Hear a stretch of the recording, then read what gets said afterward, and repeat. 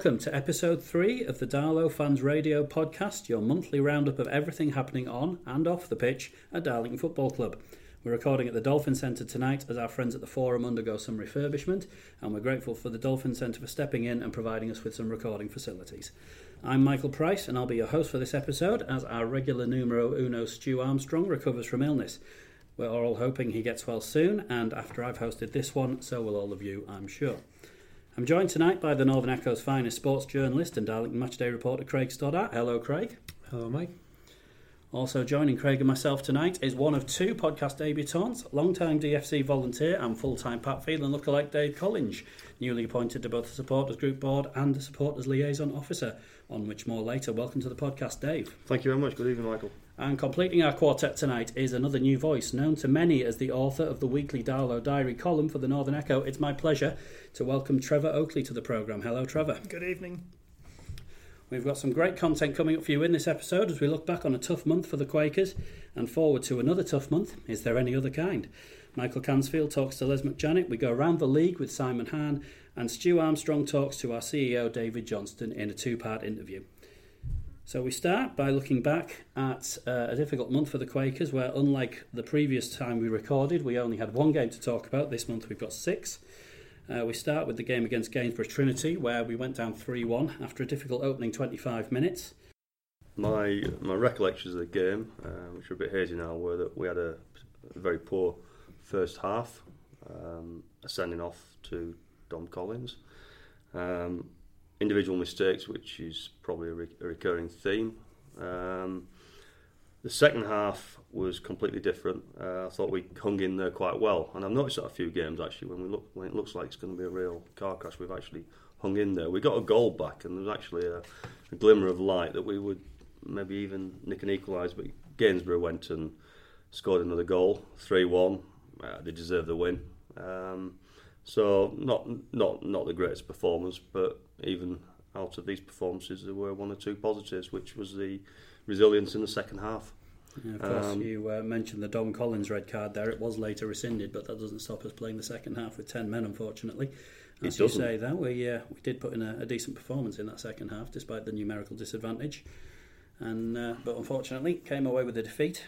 Better news on Boxing Day, when we had the first of our double header with Harrogate Town, who've been somewhat frequent opponents recently. We got a measure of revenge for the FA Trophy game, and we beat them 3-1. 2 Boxing Day wins out of 2 at Blackwell Meadows, and a pretty satisfying performance to boot. Fair to say we could have taken the 3 points even if it stayed 11v11? Sorry, I think definitely. It's interesting, because when we played them in the trophy, they fielded a reasonably weakened team in comparison to the league game. And so probably wasn't expecting anything near the performance that we got. Obviously, all of a sudden we had Reece State, who provided a bit of a threat up front, and that seemed to then spread across the rest of the team. The midfield hustled. We looked relatively tight at the back for the majority of the game. It was quite refreshing when you consider the performances that went on before that game. Yeah. It came out of nowhere almost, and it gave you a bit of hope. And so I think at the end of the game, I kind of went away thinking, yeah, of course, playoffs, we can possibly still do this. Well, I think you're right. Yeah, I think we can still look at that game and get hope from it. Even now, 2 or 3 weeks later, we've shown then, or Darlington have shown them what is possible with Reece State in the team. And if Darlington can beat Harrogate, well, maybe we can beat Chorley and Leamington, etc., etc.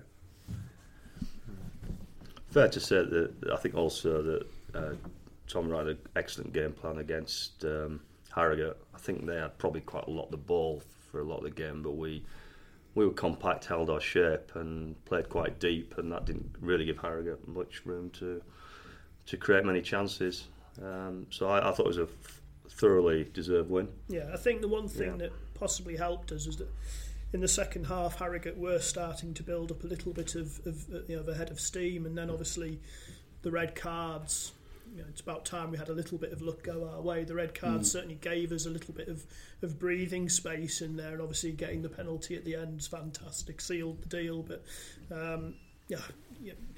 it's the first time in a little while I actually came away from the game thinking yeah, okay, we can still do this. Yeah, it was a performance that sort of gave you some faith that we could turn the corner. Obviously, Harrogate pressing the self-destruct button that perhaps we're better known for doing in some games, with the 2 sendings off when they were looking like they might start to press for an equaliser. They'd got it back to 2-1, and then they'd 2 men sent off and a penalty conceded that allowed us to wrap up the 3 points. But there were some green shoots from that game, and then we needed more of the same really in the return fixture on New Year's Day.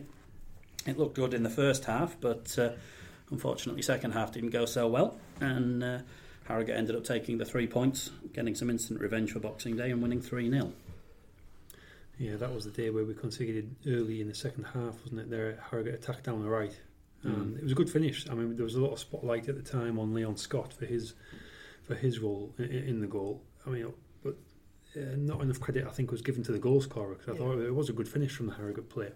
Hit it first time into the roof of the net, so it was a good goal. But then from that point onwards, I think we crumbled very quickly, conceded the second goal, and suddenly it was game over. That's quite demoralising, really, from a fan's point of view, and obviously the players as well. You look on course for you might get a good result out of this, and suddenly in no time you're looking at a heavy defeat. Yeah, you would have taken, after the victory on Boxing Day, you would have taken a draw away from home. But I think the second goal you've mentioned there's the one where their player basically runs through unchallenged, isn't it? Because the ball just breaks from one of our attacking set pieces, and 2 of our players, I think was it Leon and Phil Turnbull, are stood miles apart, and Leasley just runs through. And initially, of course, Talbot saves it, but we don't deal with the second ball, and we're 2 down. There was a great following from Downton as well, which was very encouraging. Yeah, I mean, when you consider the predicament that we're in, it was a really good following.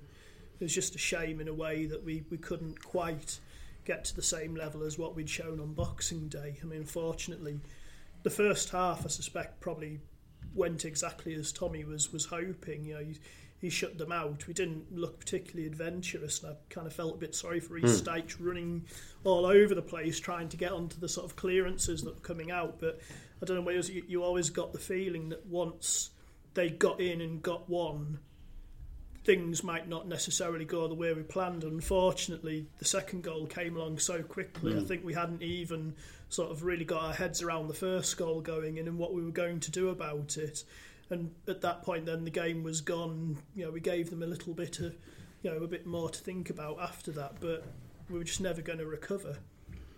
I was impressed with Harrogate that day, I have to say, even the first half. I think they're a very athletic side that is suited to that pitch. And I know it's a bit of an excuse, but they're used to it. And I do wonder whether Harrogate's form has been quite as strong away from them. I haven't got the details to hand, but certainly at home I can see them winning a lot of games. Yeah, certainly the pitch can make a difference, as I think we were discussing it briefly before recording, but obviously our players do train on it, but there's a difference between training and the live game environment, isn't there? Indeed. And obviously 2 goals fairly early in the second half is something we'll come on to in another game a little later on in the podcast. But for now, those of you who were listening into the Alfreton game we played recently will have heard our regular away day commentator Michael Cansfield, joined by super Les McJannet. Michael also sat down with Les for a little chat, and we're going to release that full interview soon on the Dial of Fans Radio usual channels, Twitter and Facebook and so on. But here's a little preview exclusively for Dial of Fans Radio podcast listeners. Feethams, are they fond memories? And the Quaker Centre, did you spend much time at the Quaker Centre? Yeah, we used to train in there. It was a bit of a sweatbox, as my memory says. Yeah. Wasn't the most modern. Was it a wooden? It was wooden floor, wasn't it? Yeah, it was. Yeah, we used to play when the weather was bad, snow, or we used to train in there. Yeah. Did it have any heating? I can't remember. I suppose once you're running around, you warm up, but I'm assuming it was pretty Baltic. I think it was. And then the mighty Feethams in the tunnels. What was the change room like at Feethams then? Was that? I think I saw it once doing a kick tour in 1984 or something stupid. It was a fairly tight, tiny little. Very tiny. Very tiny. Characterful is probably the better way of it. I think when I first moved to Darlington on loan, there was a bath. The big bath was still there. Is that what all of you blokes would go in together in the bath afterwards? Yeah. Seems so surreal today. No. But then they took that out, it was just showers only. It's probably not the right thing to, but so you all got in the buff and it never seemed wrong. It went into the time now. It never seemed a weird thing that you've been with a load of grown men naked in a bath. Just sitting in a bath together. It just seemed like a normal thing, and you're just chatting away like normal. Yeah. Not a conscious care in the world. No, Like that. not Right, bothered. okay. No. So in the days of Soccer AM and there was the longest in the shower, that you could really know that when in those days because you're in a filthy bath. No. I mean, it's disgusting. It is. It is. Yeah. You've just played football. You're sweaty. You're covered in mud, and they're all sitting in the same water. But the bath, you couldn't fit 11 people in at the same. It wasn't all of you, 11 of you, surely. Yeah, it was huge. 11 grown men sweating naked in a bath. Yeah. Well, there's an image for the listeners at home. Yeah. Not a pretty sight. And then the joys of the tin shed, were they enjoyable? Was there anybody else could make the noise of the tin shed? I think the answer to that is no, by the way. No, I mean, obviously, those 2 years that we won the league, that was fantastic. So we definitely make a roar of the old tin shed. It is something a lot of fans hark back to. But I must admit, when you're playing the game, I know it's hard to describe to fans, but when you're playing the game, even when there's a goal scored, it's not like it's a strange feeling because you want to congratulate the scorer or you've scored and you're just in your own little mind. So you don't actually hear. Are you not aware of the noise when they're... Not really now. You can disconnect from that because it makes some noise. Well, they made some noise.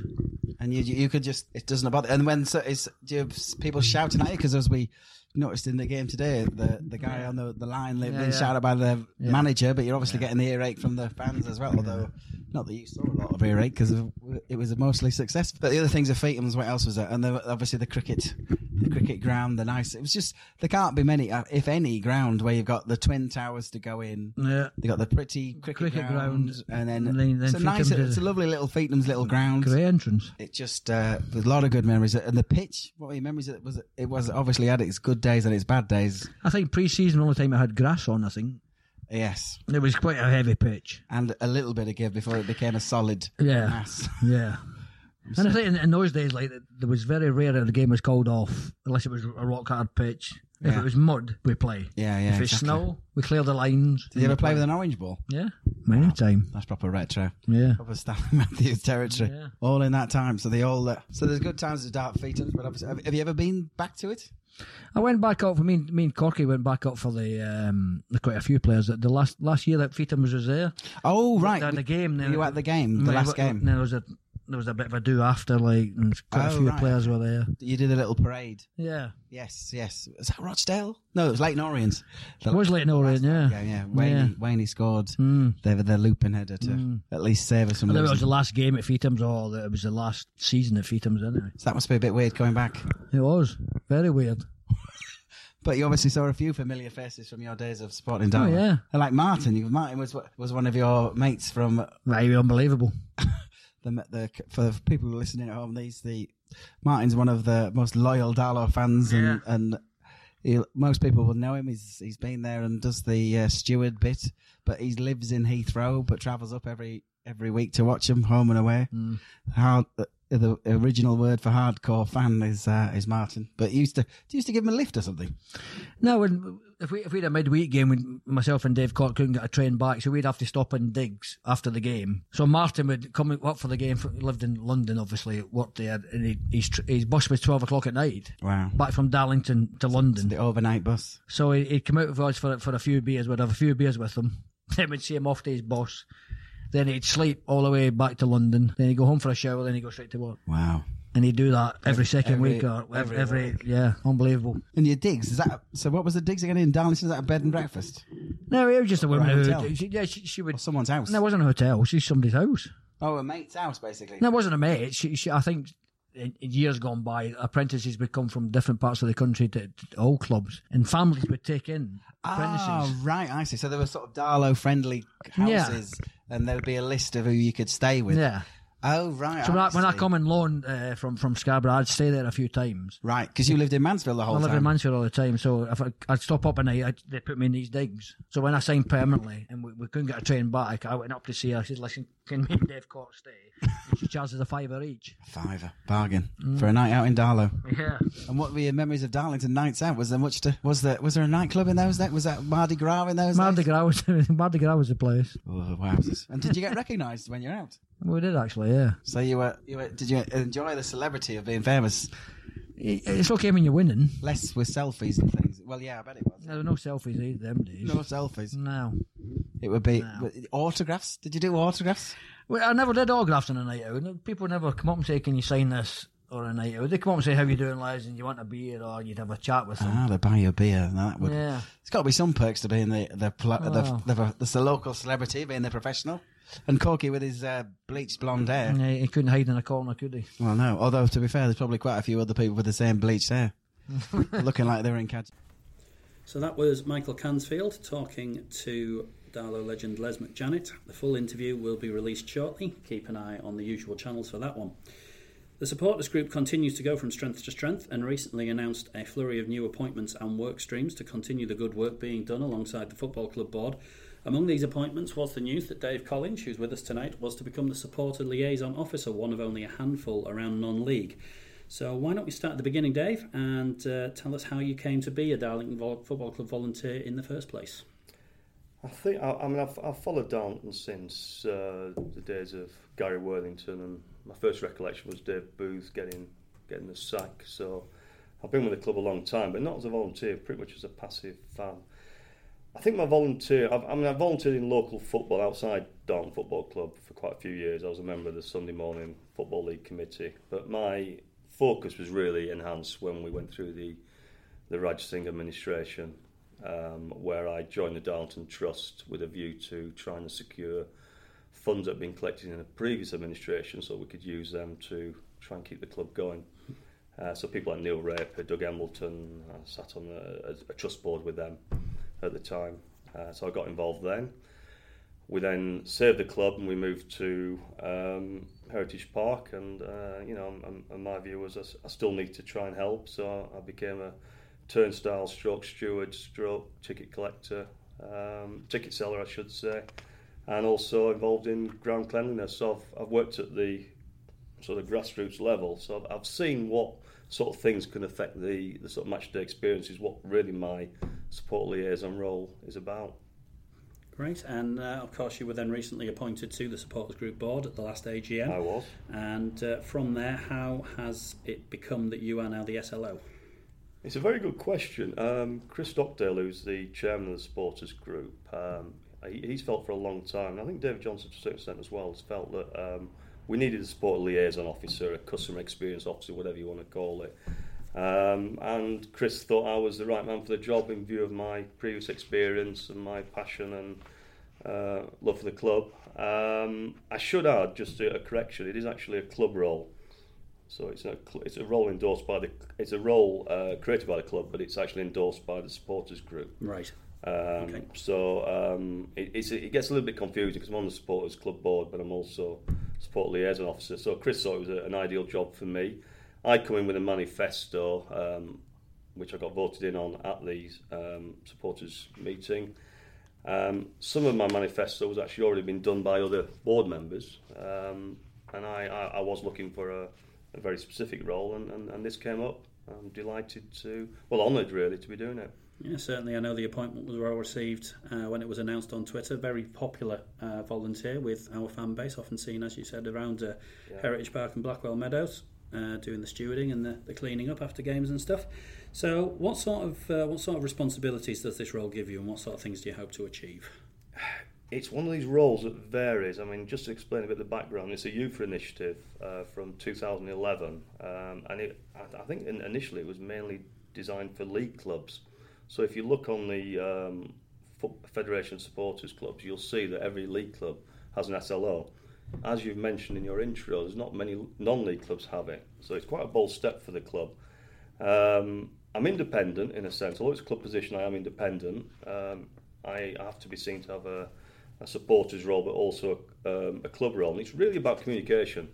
So any difficult decisions, for instance, the club have to make, I'm in a position where I can communicate with the fans and explain why, which I think is important. It's also a thing for the supporters to get hold of me and say, I'm not happy about this. It may be ticketing, it may be parking, it may be catering, anything really. And I have access to all of the club board and the senior officials, and also the sports group because of my current role.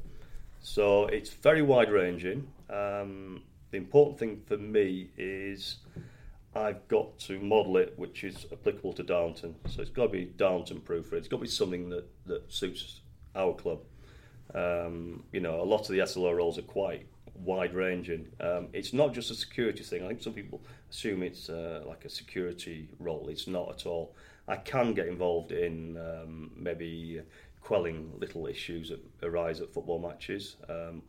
One recently at Bly where a flare was picked up by somebody and he got accused of throwing it, which wasn't the case. So I can get involved in that and use my official capacity to say to the stewards that it wasn't this guy. I don't know who did it, but that sort of thing. But I'm really looking to the fans to give me ideas as well as to what they think are the most important issues. What will enhance the match day experience? And it can be anything. Recent things that were mentioned were things like parking. People couldn't get parked up at York who'd paid for a spot, and whatever happened. But I can get involved in that and sort out a process and try and get something organised for that. It's also got a wider role that I deal with the Federation of Supporters I just mentioned. I also try and deal with other SLOs, but as I mentioned, there's not many in non-league, so it's quite difficult to do that. But I've already made contact with York City to get an idea of how they operate, what they do, what their best ideas are. So I'm not going to reinvent the role, but I'm going to try and learn from other people the best way of doing it. All right, brilliant. So you mentioned there that you're looking to fans for feedback and ideas. How can the supporters, apart from finding you on a match day, of course, get in touch with you? They can get in touch with me through my Twitter account, which is DFC_slow, and they can get in touch with me through my Facebook page, which is @DFCslow. As well as supporters getting in touch with me, I aim to get in touch with supporters as well. So I'm currently developing an action plan. One of the things I want to do, aside from Twitter and social media, is actually to get in touch with people where they live. I know in the past we've had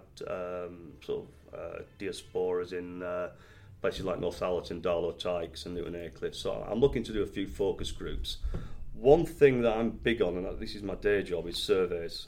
I believe that social media is great for getting feedback, but whether it's representative is debatable. So what I'm looking to do is do a few surveys.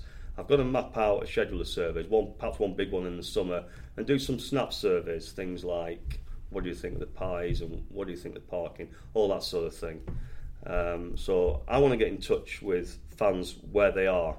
The other role I've got as well is trying to liaise with what we traditionally call stakeholders. So it's things like the rugby club as well, how they can help to improve the experience, and also sit on maybe some big game pre-meetings where we're organising the game, because obviously when we're playing York and Harrogate and there's got big crowds, there's a lot more demands in terms of segregation and that type of thing. So how can we make it a comfortable experience for the away followers? I think that's often misunderstood, that the match experience isn't just about the home, it's also about the away supporters as well. So people contact me and I try and get in touch with them. Right, fantastic. Thanks for that, Dave. And Craig, good luck in the role. Thank you. More information on the new supporters group work streams, if anybody feels they have anything that they're able to volunteer to those, is available from their website at dfcsg.co.uk. From one David to another now, as we go to part one of Stu Armstrong's talk with Darlington Football Club CEO David Johnston, recorded a couple of days before we sat down to record this episode. In this first part, David talks about the phone call that brought him to Darlington. Thanks for joining us. I'm pleased to say we're joined by Darlington Chief Executive Officer and Director David Johnston. David, thanks for spending some time with us for this DFR podcast. You're very welcome, Stuart. First question, I think, for me is, I guess there's only two routes that you could get involved with Darlington the way they are. You've either got to really love football or you've really got to love Darlington. I guess for you in the first place, it was a love of football that brought you here. Is that right? Is that how you first became interested? It is. To be honest, I've made no secret of the fact I'm a Newcastle United fan. I've followed Newcastle. I had a season ticket there for 42 years and grew up following them all over through thin and thin. However, probably round about June time last year, with the fallout of the board and the seat issue, John and Martin Gray actually approached me. They knew I was back in the North East. I've been working in private equity in London for a while. I was back in the North East, and I think Martin had spoke to a mutual friend of ours, and he said, look, get David involved. You've got some problems at the club, and get involved. And I came along and met with John, and what was important for me was that I could work with the individuals concerned, and I liked John immediately when I met him, and we talked about issues, and over a period of 4 to 6 weeks, I warmed to the idea and decided to come on board. I have to say that has been one of the best decisions I've made, which might sound a bit strange given the way we are and some of the pressures we've had this year. But I am really enjoying the role. I bought 2 season tickets for Newcastle that were in the director's box with meal, etc. I think the wife and I have been 3 times now. We're at Darlington more than Newcastle. When there's a fixture class, I'm coming to Darlington. So it definitely gets under your skin, gets in your blood, and I'm thoroughly enjoying it. And I've got some great thoughts and ideas for the future. Good stuff. And you've got a varied track record, if you want to call it that, a varied resume, haven't you, with some interesting stuff on there that you've done. Which of the roles that you've done do you think have been the best preparation for this type of role that you're doing here? Well, probably the last 4 or 5 roles I've done a been turnaround. The Thorn Lighting role is probably the one that gives me the most pleasure. That was a business with about 1,000 employees that was going to be closed, and they were going to move all the production to Austria, Germany, Romania, China. But I came up with a business strategy and a plan to keep them in Spennymoor. I moved them from the site they were on to a new site, and I sold the land for residential planning and raised £23 million for the board. We saved 1,000 jobs there. The factory moved them to 400,000 square foot shed. Got Factory of the Year the following year in the UK. But what's really nice about that is the legacy. I can't go out in Tudor or Spennymoor without someone stopping me and saying thank you for what you did. And that's it was 2005 I left there, but the people still remember. There's 2nd and 3rd generations of families still working with Thorn, and having lost Black and Decker and Rothmans from the area, Electrolux as well. It would have been a death blow for the town, and I'm delighted to see that Thorn is still there, and they'll be there for the next 20 years in my view. So that was a very good. I enjoyed that, working with people and turning around. Edinburgh Airport, when I went there as MD, was very, very interesting. Looking at infrastructure assets and how to run an airport, fascinating. Then I went to Heathrow. A lot of money to spend down Heathrow, spending £2 billion a year, which was quite interesting. Everyone wanted to be my friend at that point in time. And then I went to Stansted as MD, and again a turnaround at Stansted, getting them ready for sale. And following that, I left, and I've done some consultancy work, set my own consultancies up, but it was always a business turnaround. So then I moved into private equity, where you go in and you buy a company at a certain value, you turn it around, add value to it, and sell it for a profit, and that's what I'm doing now again. There's a lot of value in that.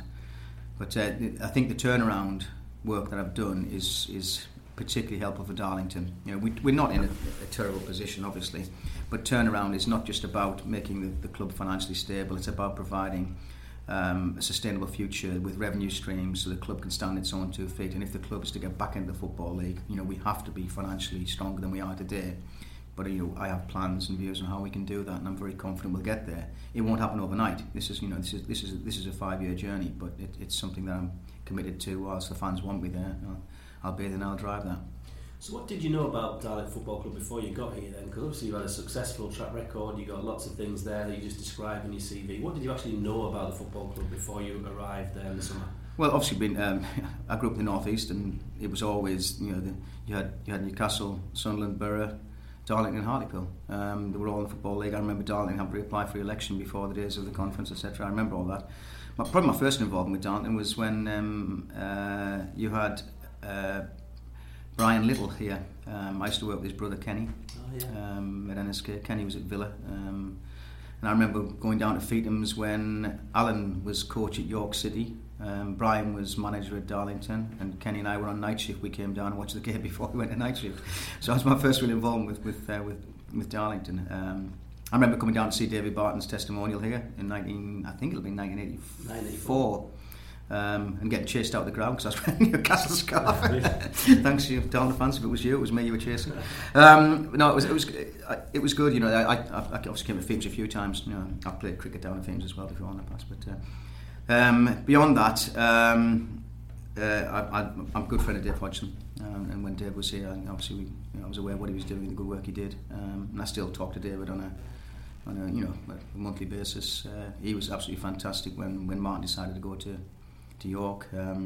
Dave was on the phone every day.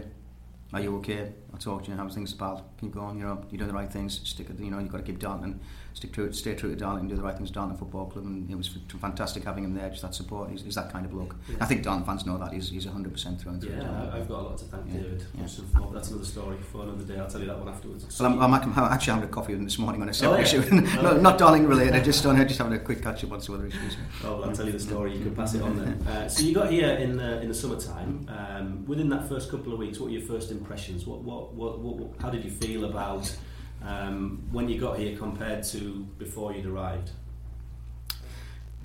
Well, the first thing was I'd been told it was 1 day a week by John, and there was no mention of £65,000 of debt, which came as a very big surprise to me.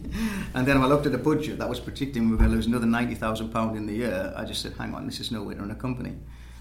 So it was my decision to raise the gate by £2 a day. We had to do that to half the deficit in relation to the £90,000 shortfall the budget was predicting. It's a very difficult situation. I think I tried to get this message across at the fans forum. We had a squad with a wage bill of £300,000, a lot of players on 2-year contracts and good money. And Martin had put a squad together he believed would compete to get us into the playoffs. Well, that didn't transpire. The last run of games that Martin had 1 win in 11. We had a bit of bad luck in there, but ultimately it was obviously we weren't performing as we should have done. The gates didn't come through, crowd didn't come through because we weren't performing. And when you've got a fixed cost of £300,000, you're obviously then going to run a budget deficit. So it's a very difficult financial position. I can't get rid of that £300,000 cost. It's there. It needs to be covered by revenue. The only revenue we've got is sponsorship and gate receipts. And if the gate receipts are down, you're in a difficult position. So we've had to do some stuff. We've had to do a lot of player trading. Obviously Mark Beck and David Ferguson and Adam Bartlett and also Nathan Cartman moved on. We did very well in the financial trading of that, which basically has offset some of the loss we've had from the gate receipts. We've also managed to replace those players. This has been very difficult. Tommy's had a very difficult job to do. He's had to change a dressing room and improve the quality. He's lost players. Let's be clear, Beck and Ferguson had buyout clause in their contracts and they went. There's nothing we could do about that. 2 very good players, although Mark was obviously injured when he went. So you replace a centre forward and a guy who's been playing for England C. So you ultimately, and then when Bart's went, he's probably one of the best goalkeepers in the league. So you're at that point saying, right, what do we do and how do we move that on? I honestly think bringing Reece Dyche in at centre forward has been outstanding. Move from Tommy phoned me and said, I need this guy. He's the guy for us, and he's proved that.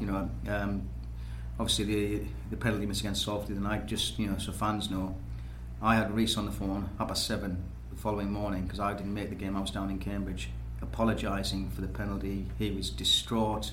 Wanted to make a public apology to the fans. And I said, look, every time someone makes a mistake, do you want me to, there's no need to apologise. Do we ball everybody out when they make a mistake on the football field? No, we don't. He held his hands up, he was gutted by it, and he's going to come back stronger and prove that. What we need is Reece Dyche scoring goals, and that's what he does. And he was absolutely. It must have took guts to phone me and say, I'm so sorry, boss. I've done that. And I said, listen, it's not about that. It's not about that. And people make mistakes. If he makes the same mistake every week, it's a different issue. But that's not the case. He won't do that again. He was absolutely distraught with what had happened, and we should have got something out of the game. The other players we brought in, Trotz has been injured, but I honestly believe as a right back he will go on to better things in the game. This kid was down at Luton Town. Man United were watching before he broke his leg. He'll come back a lot stronger. He's injured with a thigh strain at the moment. Hopefully we'll have him fit for the upcoming fixtures. And I thought we saw the other night from Millsy. He looked really, really good. Man of the match, scored a goal. Tommy's got a lot of faith in this kid scores goals, and he will continue to score goals. Just needs to settle. New players, new squad. And I think Josh Eaton coming in at centre half. Tommy wanted to go and get Josh. He's been outstanding. If you look at the last 3 games, he's marked. Well, last 4 games, he's had Ainge, he's had Beck, he's had Parkin, and then Phoenix. And he's done. The kids look fantastic, and he's coming really, really well. I'm delighted that we brought him in, and he's looking really strong at centre half. The squad it's been difficult. So when going back to that budget position with the 65k of debt, that was obviously something I was unaware of, and we're now working on a plan to clear that with the ground. We're going to have the seats up, and I think it's probably going to be by the 2nd of March now, the 24th of Feb. Just a little bit of delay in some of the stuff, but the seats will be ready. The fans next season, I'll be expecting them to contribute some way, shape or form, depending on where they want the club to be. I think we need to set a realistic playing budget. it'll not be at the level of 300. It'll be lower than that, but I will then look to the fans to do a similar thing with boost the budget, to give Tommy a competitive budget to play at this level and hopefully put us in the playoffs. In relation to where we are in the league at the moment, obviously we've had a bad run of fixtures, but ultimately, I think with the fixtures coming up, we'll see the side go on a decent run and we'll be fine. So with the fans, look, hopefully the debt will be cleared off by the end of Feb. We're halfway to doing that now. That's a wonderful achievement for the fans. We get the debt cleared off, then we will, the cash flow will go negative again, but it'll all be inside 30 days payment terms, which is exactly where it needs to be, and we'll pay that back down with the early bird season ticket sales.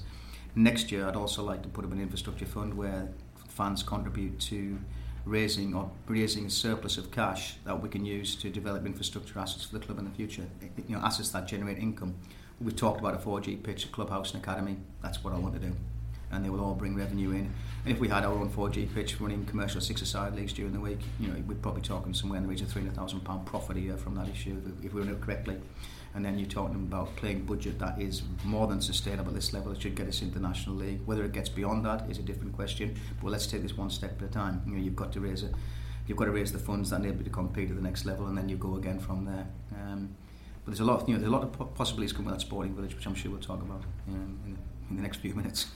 so wrapping up the bit about where we are now, then, how would you describe on and off the pitch, if you sort of bundle it all together, how would you describe where we are now as an organisation compared to back in June when you came on board? I think off the field, this is quite ironic actually, I think off the field we're a lot stronger. We're probably the strongest position we've been in since the club reformed. If we get to the end of the season and the debt is cleared and we show from a P&L perspective we've made an operating profit or we've actually broken even, which I'm targeting breaking even on the P&L, that's the first time the club's done that, and the debt cleared off and the stand built in that season. Fantastic achievement. We just need to remain in this league, and it's been a superb year. It gives the building blocks for the future. Ironically, on the pitch we're not having a great time, but that's about, I've talked about, we've got to refresh the squad, we've got to look at what we're doing. We need, some players, they've held their hands up, they need to step forward a bit more. But ultimately, I believe we've got enough quality in that squad to first and foremost stay in the league this season. Then we'll look at what we need over the summer and strengthen the squad to ensure we compete at the top end of the table next season. So yes, I think we're getting there off the pitch, and we just need to now stabilise, look for the next step for financial development, and also get the squad refreshed to ensure we can compete next season. So we will have the second part, Stu and David's chat, a little later in the programme. But for now, it's back to the catch-up on a rough run of fixtures for Tommy Wright's men.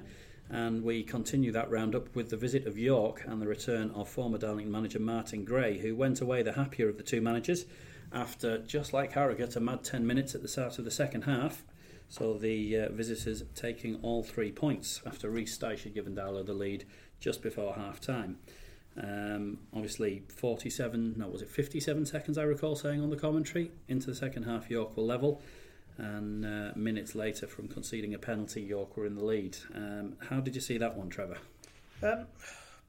Yet again another frustrating afternoon.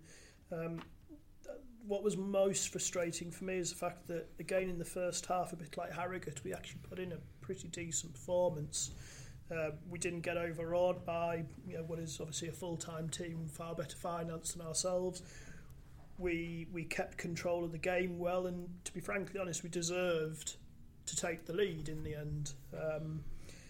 What was so frustrating is you come straight out after half-time and bang, it's gone. It's again like the Harrogate away game. It's that sort of a little bit of lapse of concentration and the lead that you fought so hard to get just disappears, and after that, to be honest, we didn't really look as though we were going to get it back. Yeah, I think the statistics show, don't they, Craig, at the moment that the first 10 minutes after half-time seemed to be a very dangerous time for Darlow, certainly the Harrogate game and then the York game. Yeah, good examples of that. I don't have those statistics at hand, but none of us have forgotten what's happened against Harrogate and York lately. It's so frustrating. You do well for 45 minutes and you spend half-time feeling optimistic, and then within minutes of the second half start and you're thinking, here we go again. That York game was really frustrating, particularly because Darlington shot themselves in the foot, didn't just concede, they actually basically gave York a goal. Obviously Stephen Thompson's pass, and and then from that point onwards down, couldn't clear the ball, and as you say, within 5 or 6 minutes, York had scored a penalty to go 2-1 ahead. Really frustrating because, and I wonder or worry, but by the end of the season, are we going to go back through when we do our post-mortem? Are we going to say, well, that was a point dropped? Are we going to look at that York game? Are we going to say that should have been a point? That game here, that should have been 3, etc., etc. That was a bad one. Certainly was. And then it was on to Salford after that one. The league leaders, of course, a team we quite comfortably beat 3-0 at their place earlier in the season. Optimism for a double. It wasn't to be, unfortunately. Another 2-1 defeat. And I think the main talking point from that game that we've probably all seen either live or since the game, it went viral for all the wrong reasons, was Rhys Dyche's attempted Panenka penalty that certainly left a lot of fans in the ground angry. I know Stu and Andy weren't too keen on it when they commentated on it live, and maybe not costing us the game necessarily, but could have been a very different game if that one goes into the back of the net. Yeah, well, we all know it was stupid, and Rhys himself knows it was stupid. I mean, you do that when you're 3-0 in injury time. You don't do that with an hour gone at 0-0. But I know after the game, myself and Ray, we were waiting to speak to Tommy, who took a long time to come out that night, actually, I remember. So we were waiting quite a while. And we were just about to interview Tommy after the game when Rhys appeared at the door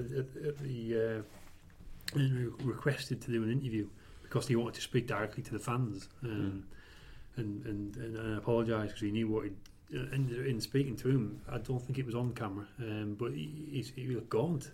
It really hit him hard. I think he knew what he'd done. We all knew what he'd done, but as we know now, he went at Alfreton 2 or 3 days later and did the brilliant thing. He scored immediately within 5 or 6 minutes. So that's gone now. We can forget about that. The Salford result itself, that was really frustrating because we could have won 1-0 up. We could have drawn 1-1, and we did neither. Frustrating. Yeah, I wasn't at the Salford game. I was listening to the radio at Gatwick, but then I did catch the highlights, and I did notice that Salford's finishing was very clinical. Yeah. There were 2 good finishes, despite the thing that really stood out for me. I mean, obviously, the Dyche thing was just unbelievable. We were stood aghast trying to figure out. We couldn't even tell if he'd scored, missed it, whatever. We were just waiting for something to happen, and nothing did. But what really stood out for me is when we equalised, and deservedly so, in fairness, they quickly made the changes, and the quality they had to come off the bench was the difference. All of a sudden they started to up their game. They looked fitter, they looked stronger, they were passing the ball around well, and to be honest, it felt as though we were clinging on towards the end. It was just so unlucky that they got the goal in the end. It was a fantastic finish. In fact, both of the goals were really well taken. Nothing James Tolbert could have done about either. It was just so frustrating that we were just moments away from a pretty well-deserved point, and we lost it again. Yeah, it would have been a good point. Yeah, there wasn't much between the teams. Same for the York game. The York and Salford matches, there wasn't a lot between the teams, and yet we got no points. So ultimately, that's what matters. And there was some pre-game chatter that this game was a free hit, which I hate that expression. I think every game's there to be. Well, I was the one that said it was a free game. Did you? Well, it's your fault, Trevor. So I'm going to have a go at you. I think, to be honest, but I understand what you're saying. But it's... at some point, the difficulty is, and I think we're going to be getting this sooner rather than later, is the fact that obviously we're running out of games to turn this around, and I think whether the players feel under pressure or what, but to really sort of load onto them that they have to try and get something out of a game against the team that's reasonably clear at the top and clearly probably the best team in the league, whether that puts a bit too much pressure on the players at the time. I think it's just easier to let them do their thing without having to go out thinking we've definitely got to get something out of this game. And we, to be fair, we almost did. Yeah, we were a minute away from getting a point, and obviously, as we discussed there, as angry as Rhys's penalty made us at the time, I think it took a big man, and he deserved a lot of credit for coming out and the way he dealt with it afterwards. In all fairness, there's no point getting really angry with him, because if we're going to get out of this mess, he's almost going to be the player that will do it. 7 goals, 7 games, not bad, is it? That's brilliant. Not a bad return at all, and he did of course get on the score sheet against Alfreton, so immediate response to to the Salford penalty incident. He goes and he gets the opening goal at Alfreton at the weekend, and we were looking pretty comfortable.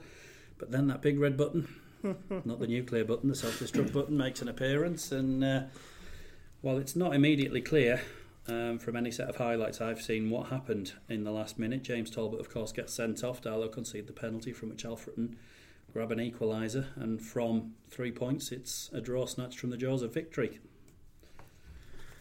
I think our big red button's bigger than Trump's, to be honest. It's certainly more destructive. It's so frustrating because, let's not pull any punches, we weren't amazing at Alfreton, but we were doing enough to get the win. They were a poor team. I'd argue that it's probably only North Ferriby that have been worse than that this season, as far as I've seen us play, and we still managed to let them get into the game, and it's just so disappointing, because those 3 points, particularly the way the games were going elsewhere in the league, the 3 points would have been massive. I mean, the bottom half of the table's pretty closed up at the moment, isn't it? Those 3 points are 3 or 4 places potentially, and you're looking, rather than you're looking at it as being, I mean, I think every team up to probably 14th, 15th could say they're in a relegation battle at the moment, but it looks a lot more comfortable if you're 16th, 17th than it does if you're 20th. Well, you only have to look at I think Boston and FC United, both who've replaced the managers, both have sort of gone on a little bounce after that, and they've almost got themselves clear of it in no time at all, and I mean, it shows how easily it can turn around still. I thought we played some really nice football first half. I was really impressed with Tom Portas at right back. I thought he looked very comfortable on the ball. I'm not one to whinge about physicality, but I thought they were very physical. There was a few little off the balls, and I thought we actually stood up to it reasonably well. I mean, there's an incident after 4 seconds, isn't there, or something where... Indeed, and the more I look at it, our sending off, I'm still unsure how somebody on the line can actually see that, but even there was a kick out, I felt. And at the time, I thought the game was over. I thought we'd ridden a semi-storm. I didn't think they ever really looked like scoring. I thought we had better chances the first half. But as I say, the word amongst the group I was with in the stand was, we still need a second goal. We still need a second goal, and I think that's a recurring thing. And we didn't really look like getting a second goal. No. That's the thing. We were reasonably comfortable, but a 1-0 lead is always fragile. So, and because of that, ultimately we paid the price at the end. Didn't see it coming. Didn't really see an Alfreton goal coming at all. We looked like we were going to get those 3 points, and suddenly from nowhere, I mean, Alfreton's aggressive approach paid off really, because they kicked the Darton goalkeeper, who shouldn't have reacted, but obviously he's been provoked, and he's a young lad, and he'll learn from the experience, but he'll learn to Sunderland's benefit, because obviously he's Sunderland's goalkeeper, so he'll go back there as a better player for it, as a better man for it. But that's not good to Darton right now. So that was a shame. Another one, James Talbot, who's held his hands up for the incident on social media and made an apology for his part in it. Again, the jury remains out without clear footage on how much blame is actually to be apportioned to the young keeper, who's otherwise been very impressive in his time with us so far. But it did leave the question of who would go in goal for the game against Chorley, which we'll discuss a little later on. And we were thinking maybe Ed Vilchinski had come back from Shaw Lane and take that place, but a little late breaking news that the club was nice enough to break before we started the recording tonight. Ed has actually signed for Shaw Lane on a permanent basis now, and we have responded to that by bringing in Ainsley Pears from Middlesbrough. I had a message before we started recording that basically said, if he's half as good as his dad, we're going to be very happy. So welcome to the club, Ainsley, and best of luck to you. So it's time now for a little trip around the rest of the league. We've been talking about Darlow all evening. It's time to let Simon Hahn and Stu Armstrong have a little chat about the 21 other clubs that make up the National League North. And then we'll be back to have a little look forward to the next few games of a tough run for the Quakers. So thanks again, Simon, for joining us on the Darlow Fans Radio podcast. Now, since we last spoke, there's been a good number of games, actually. The festive period didn't see us lose too many, so the league has taken a slightly different shape than when we last spoke. Now, whilst us Darlow fans have been looking down the bottom, what's been happening up the top? It's been, well, it's ultimately ended up back as it was before Christmas, but there's been quite a lot going on. I mean, before the Christmas period, Salford were 10 points clear, and it was all pretty much over. But before they played us, they had 4 games where they hadn't won a game. The gap was back down to 2 points. And before last Tuesday, Harrogate went to Nuneaton. And if Harrogate had won, they would have gone top that night. But Salford have picked up, obviously they beat us the night after. And then they won again at the weekend against Telford. So they've got that cushion again, back to 8 points ahead of Harrogate and Brackley. Still fully expect Salford to end up winning the league. I saw both the games against Harrogate and our game against Salford, and I didn't really think either side was that much better than us. And obviously we're down at the bottom end. Neither side massively impressed us, but I think Salford have just got that extra couple of gears. So I still expect them to run away with it in the end by the end of the season. Yeah, maybe that was their wobble. They had that wobble over Christmas, didn't they? But maybe that's over with now, and maybe they're going to power on. But the last time when we talked, we were looking in that playoff picture, weren't we? And we were commending, I think, the 2 teams from the northeast, Blythe Spartans and Spennymoor. And as we look at that table now, they're still up there, aren't they? They're still right in that mix with every chance. Yeah. I think Harrogate and Brackley, if they just fall short of Salford, they look like they're pretty much set for the playoffs. Spennymoor have had a fantastic last few weeks. They did well in the games against Blythe, moved ahead of them in the table, and then they also had a good couple of wins in the FA Trophy this week. I think they've done a lot better than a lot of people would have expected this season. And both Spennymoor and Blythe look very, very well set for the playoffs. Our friends at York, after they beat us and got a couple of victories over North Ferriby at the bottom, they've finally moved back into the playoff places. And with John Parkin, maybe a bit old, maybe a bit overweight, but he's still doing the job at this level. I think they should have enough to get in the playoffs as well. Just below them, Kidderminster, Bradford, Chorley and Stockport, and it looks like probably being one of them 4. We'll see how we go when we play them on Saturday, but I suspect it could be Chorley. They've got great defensive record this season, and they seem to be a bit more consistent than the other sides who were going for sort of the 7th, that last playoff spot. Yeah, they gave us a real walloping at Chorley earlier in the season as well. They gave us a real lesson on that night. And whilst we're thinking they're up in the playoffs, obviously us Darlow fans have been unfortunately looking down at the bottom where we've continued to be dragged into that relegation picture. Now, this is worth spending a little bit of time on. How do you think? I think this one's going to play out over the season, because Darlington are close enough to this, aren't they? Yeah, I mean it's so tight between North Ferriby. I think they're only on 7 points. They're all but relegated. It'll just be in the next couple of months, matter of time. But from anybody else in the bottom half of the table, over the last sort of month or so, there's been a few sides. FC United, Southport and Nuneaton have both won a couple of games in the last 2 weeks, and it suddenly lifted them from being in the relegation zone and not looking like they would have a chance of getting out of it. Just 2 wins has lifted them up 3 or 4 points ahead of the safety mark. And so as bad as our results have been over the last few months, just took 2 or 3 wins in a row, and from our performances over the last month against the top teams, we've definitely got the quality in there to win 2 or 3 games in a row, and that's all it would take, and then the whole picture would look suddenly a lot different. Yeah, that would be much preferable, wouldn't it? And you're right, it's about turning those performances, that promise, into results, isn't it, at this time of the season? Because, we played 26, there's only 16 to go, and if you were to kind of take a look at the teams around there and the fixtures, who's got to play each other left, what do you think, Simon? Who do you think are going to be the teams that end up getting through the trapdoor? I think even though at the moment Gainsborough are the other team below us, I know they've got a couple of games in hand on us, but I think other teams as well. Gainsborough have, over the last couple of months, have picked up a lot from where they were at the start of the season. And they lost to Nuneaton at the weekend, but I can see personally Gainsborough getting out of there. I know we didn't beat Alfreton at the weekend, but from what everyone's saying and from the highlights of the game, I don't think Alfreton have got a huge amount that will trouble a lot of teams in the league. And even though, like I said, even though we didn't beat them, I could see Alfreton, they're only a couple of points ahead, then possibly slipping down in there. They haven't had a good form over the last few months, similar to ours. And the other team I've picked out would be Leamington, newly promoted into the division this year. I know when we played them earlier on in the season, we could only draw with them, but they pretty much came to a point, didn't offer anything at all at the other end of the pitch, and their forms dropped a bit over sort of the Christmas period. Again, it's so tight at the bottom. All it takes is any team win 2 games in a row, and they suddenly go up. They lose 3 or 4 in a row, and they quickly drop back down. I'm gonna put names on Alfreton and Leamington, being hopeful.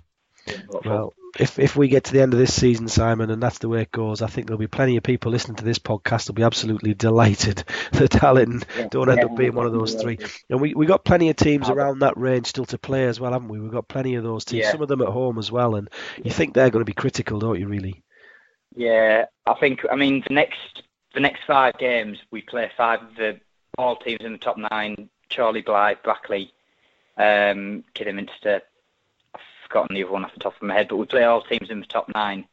And if we can just get through this patch without sort of staying in touch or maybe staying a point behind the rest, the games we've got in March, we play a lot of the other teams in the bottom half, North Ferriby, Telford, Kerrs and Ashton. I know they're not quite down there, but they're still in the bottom half of the table. If we can get through February, not adrift of the teams above us, I think March we should have a platform to build on and hopefully get those victories to get us out of trouble.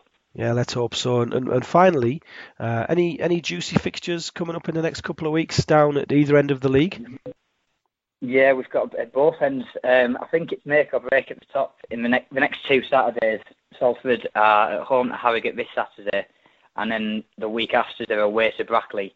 If Salford come through them 2 games with sort of 4 points, or even just not losing, but sort of picking up 2 draws, not losing either of them games, I think that would pretty much be the title over. It'd possibly be the last chance for Harrogate and Brackley to pull them back into the pack, so to speak. So that could be the title over. At the other end, with us playing Chorley, I was having a look at the games for this week, the week after.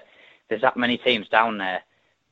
Teams are playing each other every week for the next few weeks, and it could change so easily. I mean, Alfreton play Leamington this Saturday, Telford play Nuneaton the weekend after. Alfreton go to Gainsborough, we play Leamington. It can all change so quickly. Yeah. Good stuff, Simon. And I guess while teams at the bottom end are playing each other like that, it means that not everybody can win, but not everybody can lose as well, I suppose, doesn't it? So the table might shift a bit in those next few weeks. Well, thanks again for joining us on this podcast, Simon. That's a great look around the league. And as we said earlier, I think if we end up in the situation that you describe, come the end of April, start of May, we'll be delighted. But there's plenty of work for Darlington and Tommy and the lads to do, isn't there?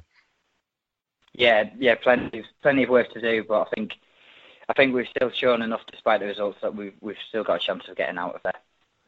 Brilliant. Thanks again, Simon. So that's Simon Hahn taking a look around the league for us on this Darlow podcast. Thanks, Simon. Thanks, you. Now we need to look ahead to another tough few weeks for Darlington, starting with Chorley and then Leamington away, Blythe at home and Bradford Park Avenue away. 3 teams chasing the playoffs. Some very tough games ahead. And what are your thoughts on these, Trevor? How many points do you think we can look forward to picking up here? Well, it's an interesting one. I've been looking at the form table for these 4 teams, and none of them are in a magnificent streak of form. You know, they're all losing games. It's one.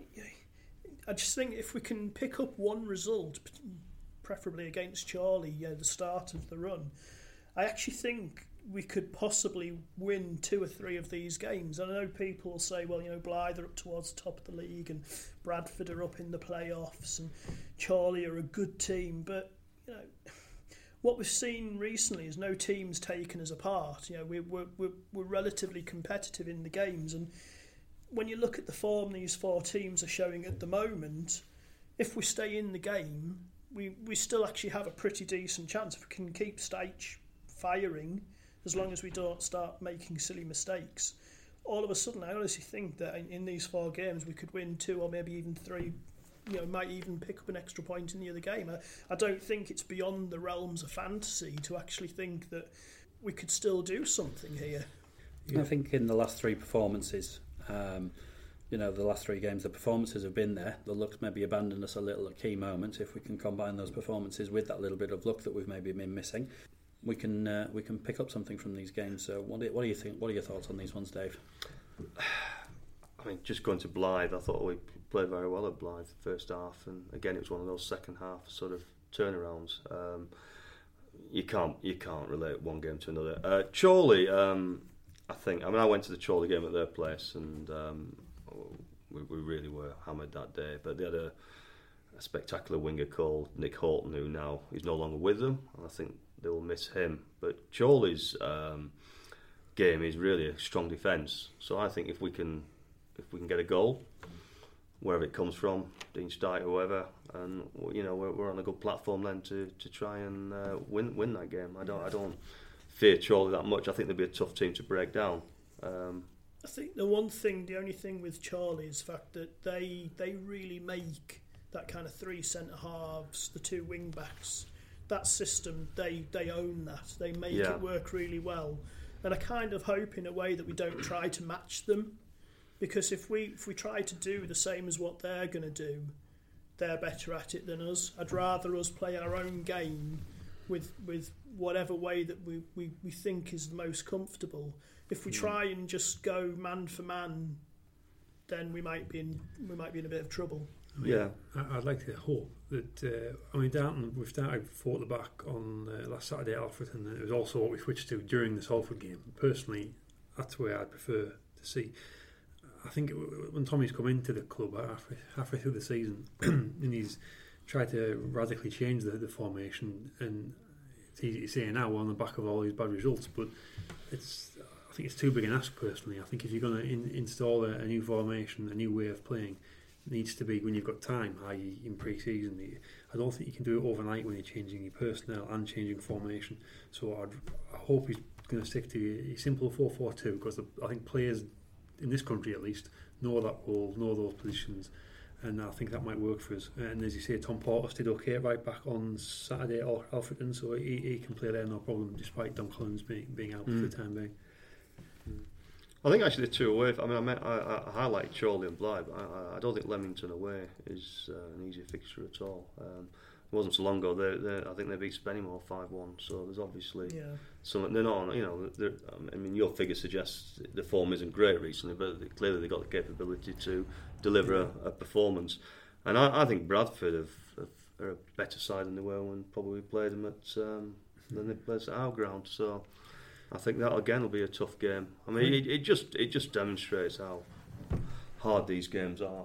I mean, it was one observation going back to Alfreton that actually Alfreton weren't great, but they weren't terrible. They were tough nut to break down. And I think the games you think you're going to do well in are often the ones that you don't.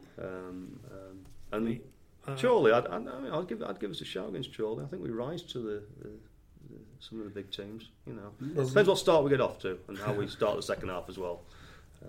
We need to start rising to these games, because it won't be long before we're running out of them. It won't be that. It's not that far away before we start getting towards the last 10 matches, and suddenly you need snookers. But you're looking at the next 4 matches here. It's actually, if you look at the next 6, it's actually 5 of the next 6 are against teams going for promotion inside the top 10 as we speak now. And then obviously the odd one out is Leamington. But in a way, it doesn't really matter who Darton play at the moment, because we're struggling whether we play a team at the top or a team towards the bottom. We can't pick up points. We draw here and there. It doesn't really matter who we play. I want us to fluke a result from anywhere. I don't care if we play good or bad. But I think it's doable as well. It's possible, because we haven't played that badly the last 3 games. York, Salford and Alfreton. There hasn't been a lot between us and the opposition. We haven't been hammered. The other team hasn't been dominant particularly. So it's not beyond Darton to win on Saturday against Chorley. And if you look at Salford Argo, we actually took 3 points out of each of them. If you, as my father used to do, you take a season perspective.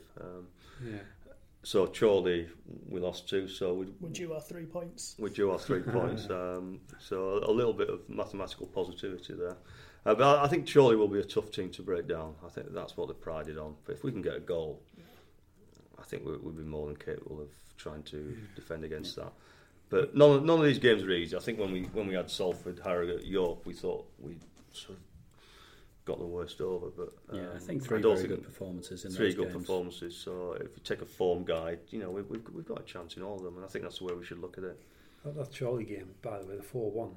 I mean, I don't know how many Dartford fans were there that night because it was obviously midweek away game, so I'm not sure how many fans witnessed it. But those of us that were there, we were along second best that night, weren't we? I mean, I know it's kind of relevant now because it's 3, 4, 5 months ago, so in it.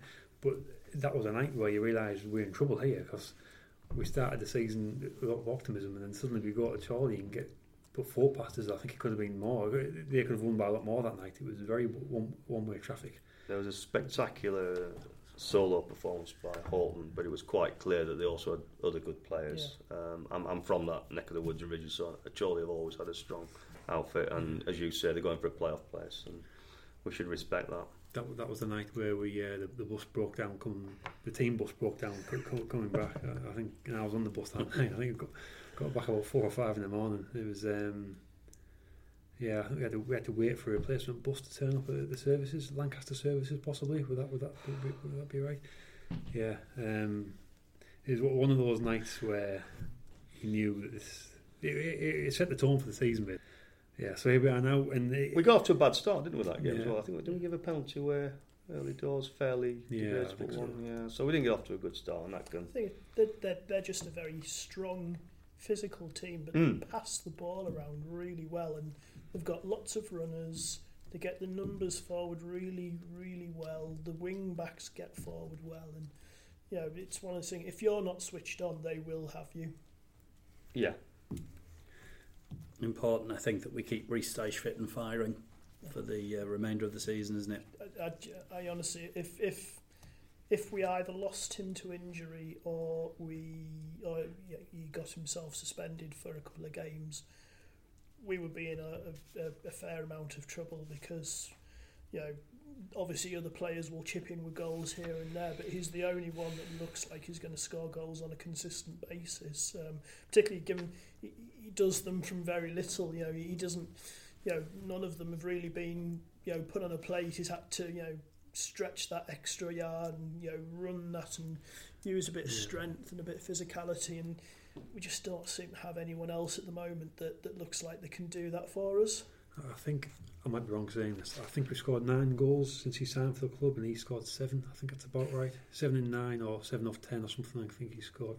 And the goal against Alfred on Saturday, as you've just mentioned, Trevor, he made it himself. Really, he forced their player into a mistake, and he was at an angle. It wasn't an easy goal, and he fired it in. It was the keeper had no chance, and he's the only player in the squad that would have scored that goal. So hopefully he'll keep doing it. And similar against York, I mean, a fairly good strike. I mean, it's a big Bartlett from. No chance, gave him no chance, and he's capable of knocking him in from a yard, as in the Boxing Day fixture against Harrogate. So and 12 yards, apart from against Salford. Apart from Salford, I wasn't there, so some interesting celebrations as well. Well, the barrel roll against York is apparently now been viewed on a non-league challenge, and there's a prize of 20,000. So I don't know where it's going to come, but I believe the final 10 in that goes down to a vote. So. Keep an eye out for that on Twitter, and don't forget to click the right box when it does go. Well, I think it made the club £20 anyway, because somebody said Dean Stike does a barrel. Really, and it's going a bit viral now as well. So I think that was probably good for him after his penalty went viral as well. But and that's the last we're going to say about that.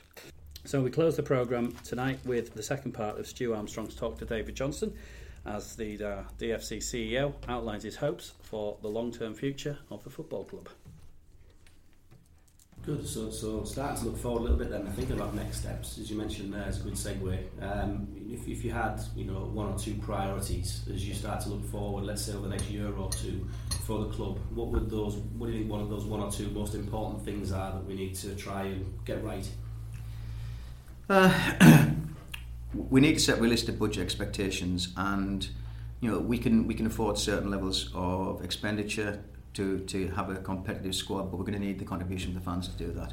I think now that the Sporting Village concept has come around, it gives us a time, it's just time to stop and think and decide where our future will be. The council are going to determine where we'll be able to develop, I've been very clear with the council around what we want. This town needs a football club. There's no doubt about it. The council recognise that, and they obviously recognise that Dartford Football Club's the biggest sporting club in the town.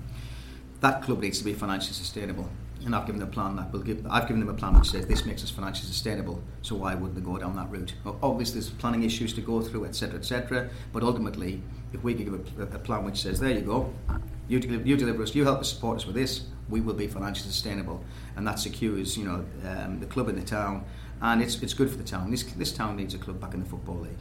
So on that score, the sporting village concept is quite interesting. So the key priority for me is understanding where and what is happening with that. There's a developer looking now at the business plans. Once that comes through, we'll determine whether the concept down by the arena is feasible or not. And if it is feasible, then we'll be at the table negotiating what's best for Dartford Football Club. If it's not feasible, I've got plans for development down at Blackwell. Our plans don't change. It's only the location that might. And so I think that's key. We know what we're doing and where we're going, and it's a lot of good things to come.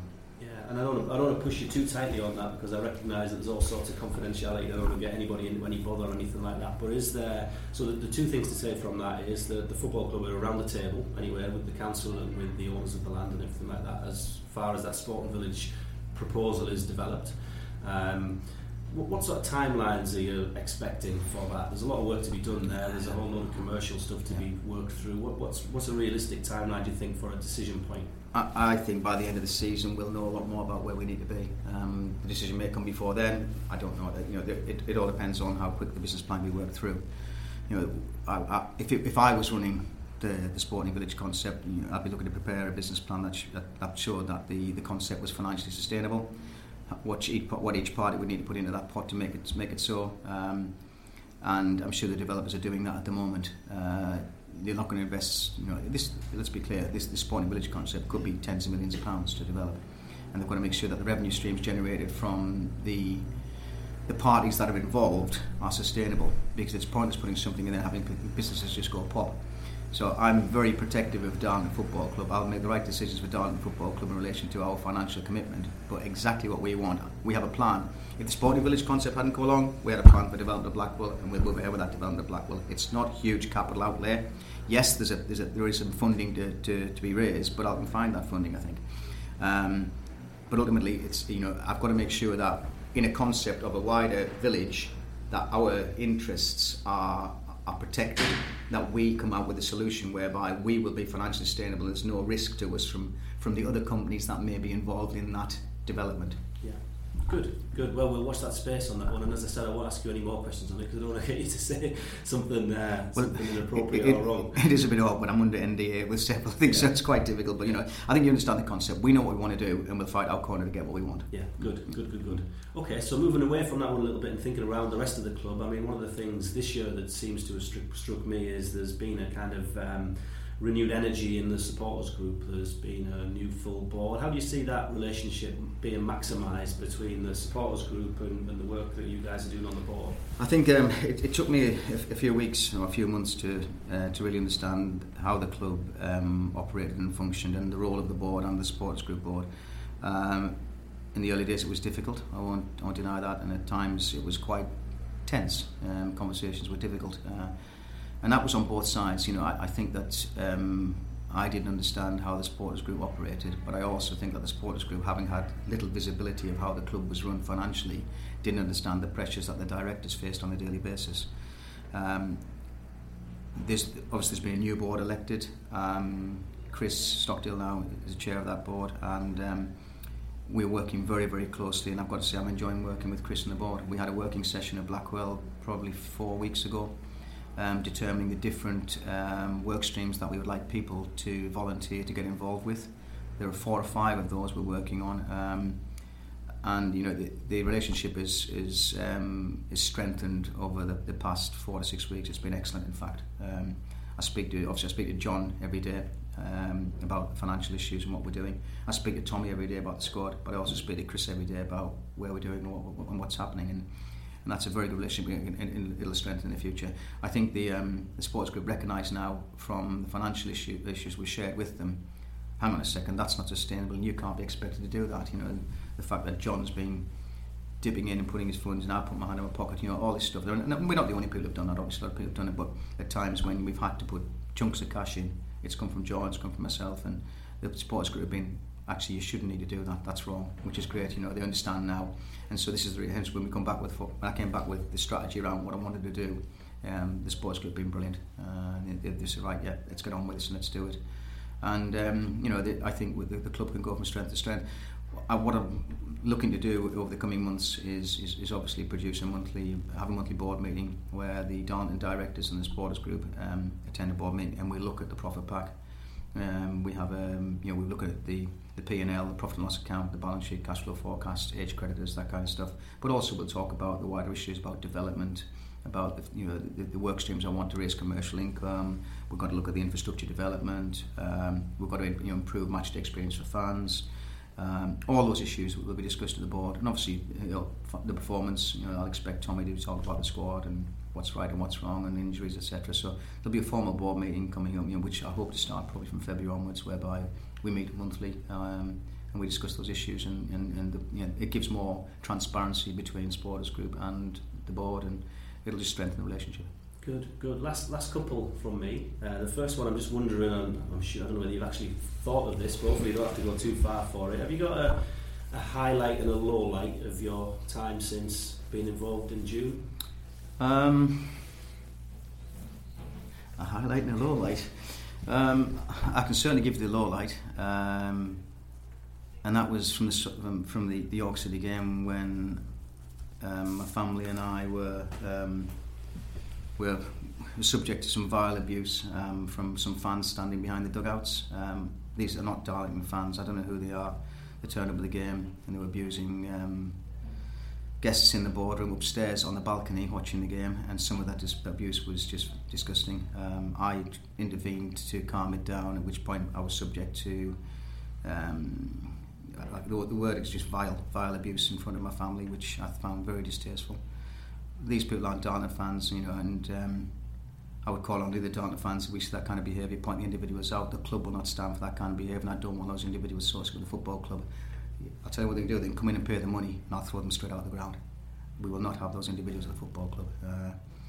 I always said, when I get personal abuse as a director, that'll be it for me, but that wasn't the case on Saturday. It was just some idiots who were, well, let's just leave it at that. They were just out of order, and if they come back again, they'll be thrown out. I don't want them at the club. That was the low point. I'm sure everyone listening to that will agree with that as well. The fact that's totally unacceptable. Yeah. I think everybody listening to this will agree with that. The high points. I'll tell you what the high point for me was so far. I mean, obviously, there's a lot of things. I've got a great relationship with Tommy. He understands how his football club's to run. He needs a bit of luck at the moment. I think he's run over a black cat with the way things have gone last few games, but I'm confident we'll turn that round. But when Twinney and Gaz were running the side in the absence of a manager, when we scored our first goal, one of them would have been difficult. We had a defeat and we had a draw, and then we scored our first goal. I was on the balcony, and I actually stepped back out of the balcony because it brought tears to my eyes. I had to walk back in the boardroom. I was so emotional about what the lads had done, how they stepped up to play. That was a high spot for me when they did that, and they got a win at the end when Tommy was actually taken over, but it was officially the last game in charge, and that was a high spot for me. And I'm sure there'll be more to come with some decent performances. I think we're starting to play a better style of football. Obviously, Tommy's been tinkering with different shapes and formats to have a look at what the best format is. I think we're settling on that now. And again, you've got to pick certain players for certain games. You've got to look at the opposition and understand what they're like, and then you pick players to play against that as well. But I think there'll be more high spots toward the end of the season. But I'm very realistic. This season for me is about consolidation. It's about staying in this league, but also clearing the debt, building the stand, and having a P&L that shows a break-even position. When we talk about sponsorship, I mentioned this at the fans forum. I've been approached before by.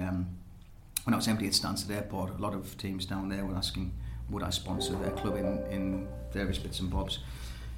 And the first thing I asked for is show me your profit loss, your balance sheet, your cash flow forecast, because the biggest risk for me as a sponsor is that football club goes pop when I'm sponsoring it. The reputational damage is terrible. They'll then look to you and say, can you bail them out, etc., etc., etc. And it's not the situation you want to be in.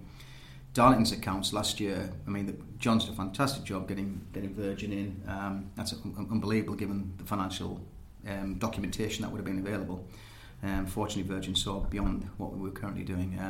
But hopefully have a set of accounts by the end of this financial year, which means I can go and talk to companies about sponsorship and say, look, this club is now run correctly off the field. We have we have the debt cleared. We have a profitable business. We're setting realistic budgets, and that brings confidence. I'd like to think that I've had very good discussions with Darling Building Society, with Colin Fife, also with James Ramsbottom, and I'd like to think that they will get involved in the club next season. That's up to them. But there are a lot of people out there who have Darling Football Club's interests at heart, and I'll be able to talk to them in a much better light now that we've got financial control behind the scenes. Good stuff, David. Only one last question I've got, and I think you hinted at it earlier actually, and it's a bit of a leading question, so you have to forgive me for it. But I think you mentioned earlier, has the place started to get under your skin a little bit yet? Absolutely. Absolutely. It's very interesting, but also what is quite strange. All my friends who are, I've followed Newcastle all over the country. I remember the football specials, 11-year-old that went down the country all over the place. You wouldn't allow your kids to do it today, but in those days it was fine. We went all over, and the bigger lads looked after us when we went down the country. A lot of my mates who did those journeys with me, they text me every weekend about Darling. It's quite funny, it's football community, and it gets under the skin. And I've got mates now who first thing I'll get a text, get in, 1-0 Stice, and stuff from Newcastle fan. And they're obviously wanting the club to succeed and me to succeed. Yes, it gets under your skin, and as I say, I haven't seen as much of Newcastle this year as maybe the cost of those season tickets. That's given me grief with the wife, but ultimately, she comes to Darling with me now, and we just give the tickets away to our friends when they want to go to Newcastle. So it does get under the skin, and I'm thoroughly enjoying being here. And I hopefully I'll be here for a while longer. But as I said, I've always said, if I can't deliver what the fans want, then I'm quite happy to step aside. But I'd like to think I'm here for the foreseeable future. Good stuff. Thanks, David. Thanks for joining us, and thanks for answering those questions so candidly, and for all of the work that you do with John as well on behalf of the football club. And wish you a very successful end to the season and beyond as well. Thanks. Yeah, and I think the point you raised about John there. I couldn't operate this football club without John Tempest. The work he does behind the scenes is phenomenal. The pressure at times he's under with handling the cash flow and stuff, and he's a real asset to the football club, and I think the fans should recognise that as well. Good stuff. Thanks a lot. Thanks, Dave. Thank you. So that was episode 3 of the Darlow Fans Radio podcast. We hope you've enjoyed listening.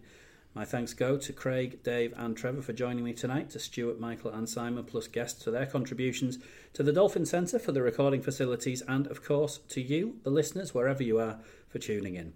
If you want to give us any feedback on anything we've discussed tonight or suggest features for future episodes, we can be reached on Twitter at Darlow Fans Radio, Facebook by searching for Darlow Fans Radio, or by email darlowfans@gmail.com. We're also broadcasting live every match day at mixler.com/darlowfans-radio or through the Mixler app on your smartphone. Until next time then, it's goodbye from all of us, and thanks for listening.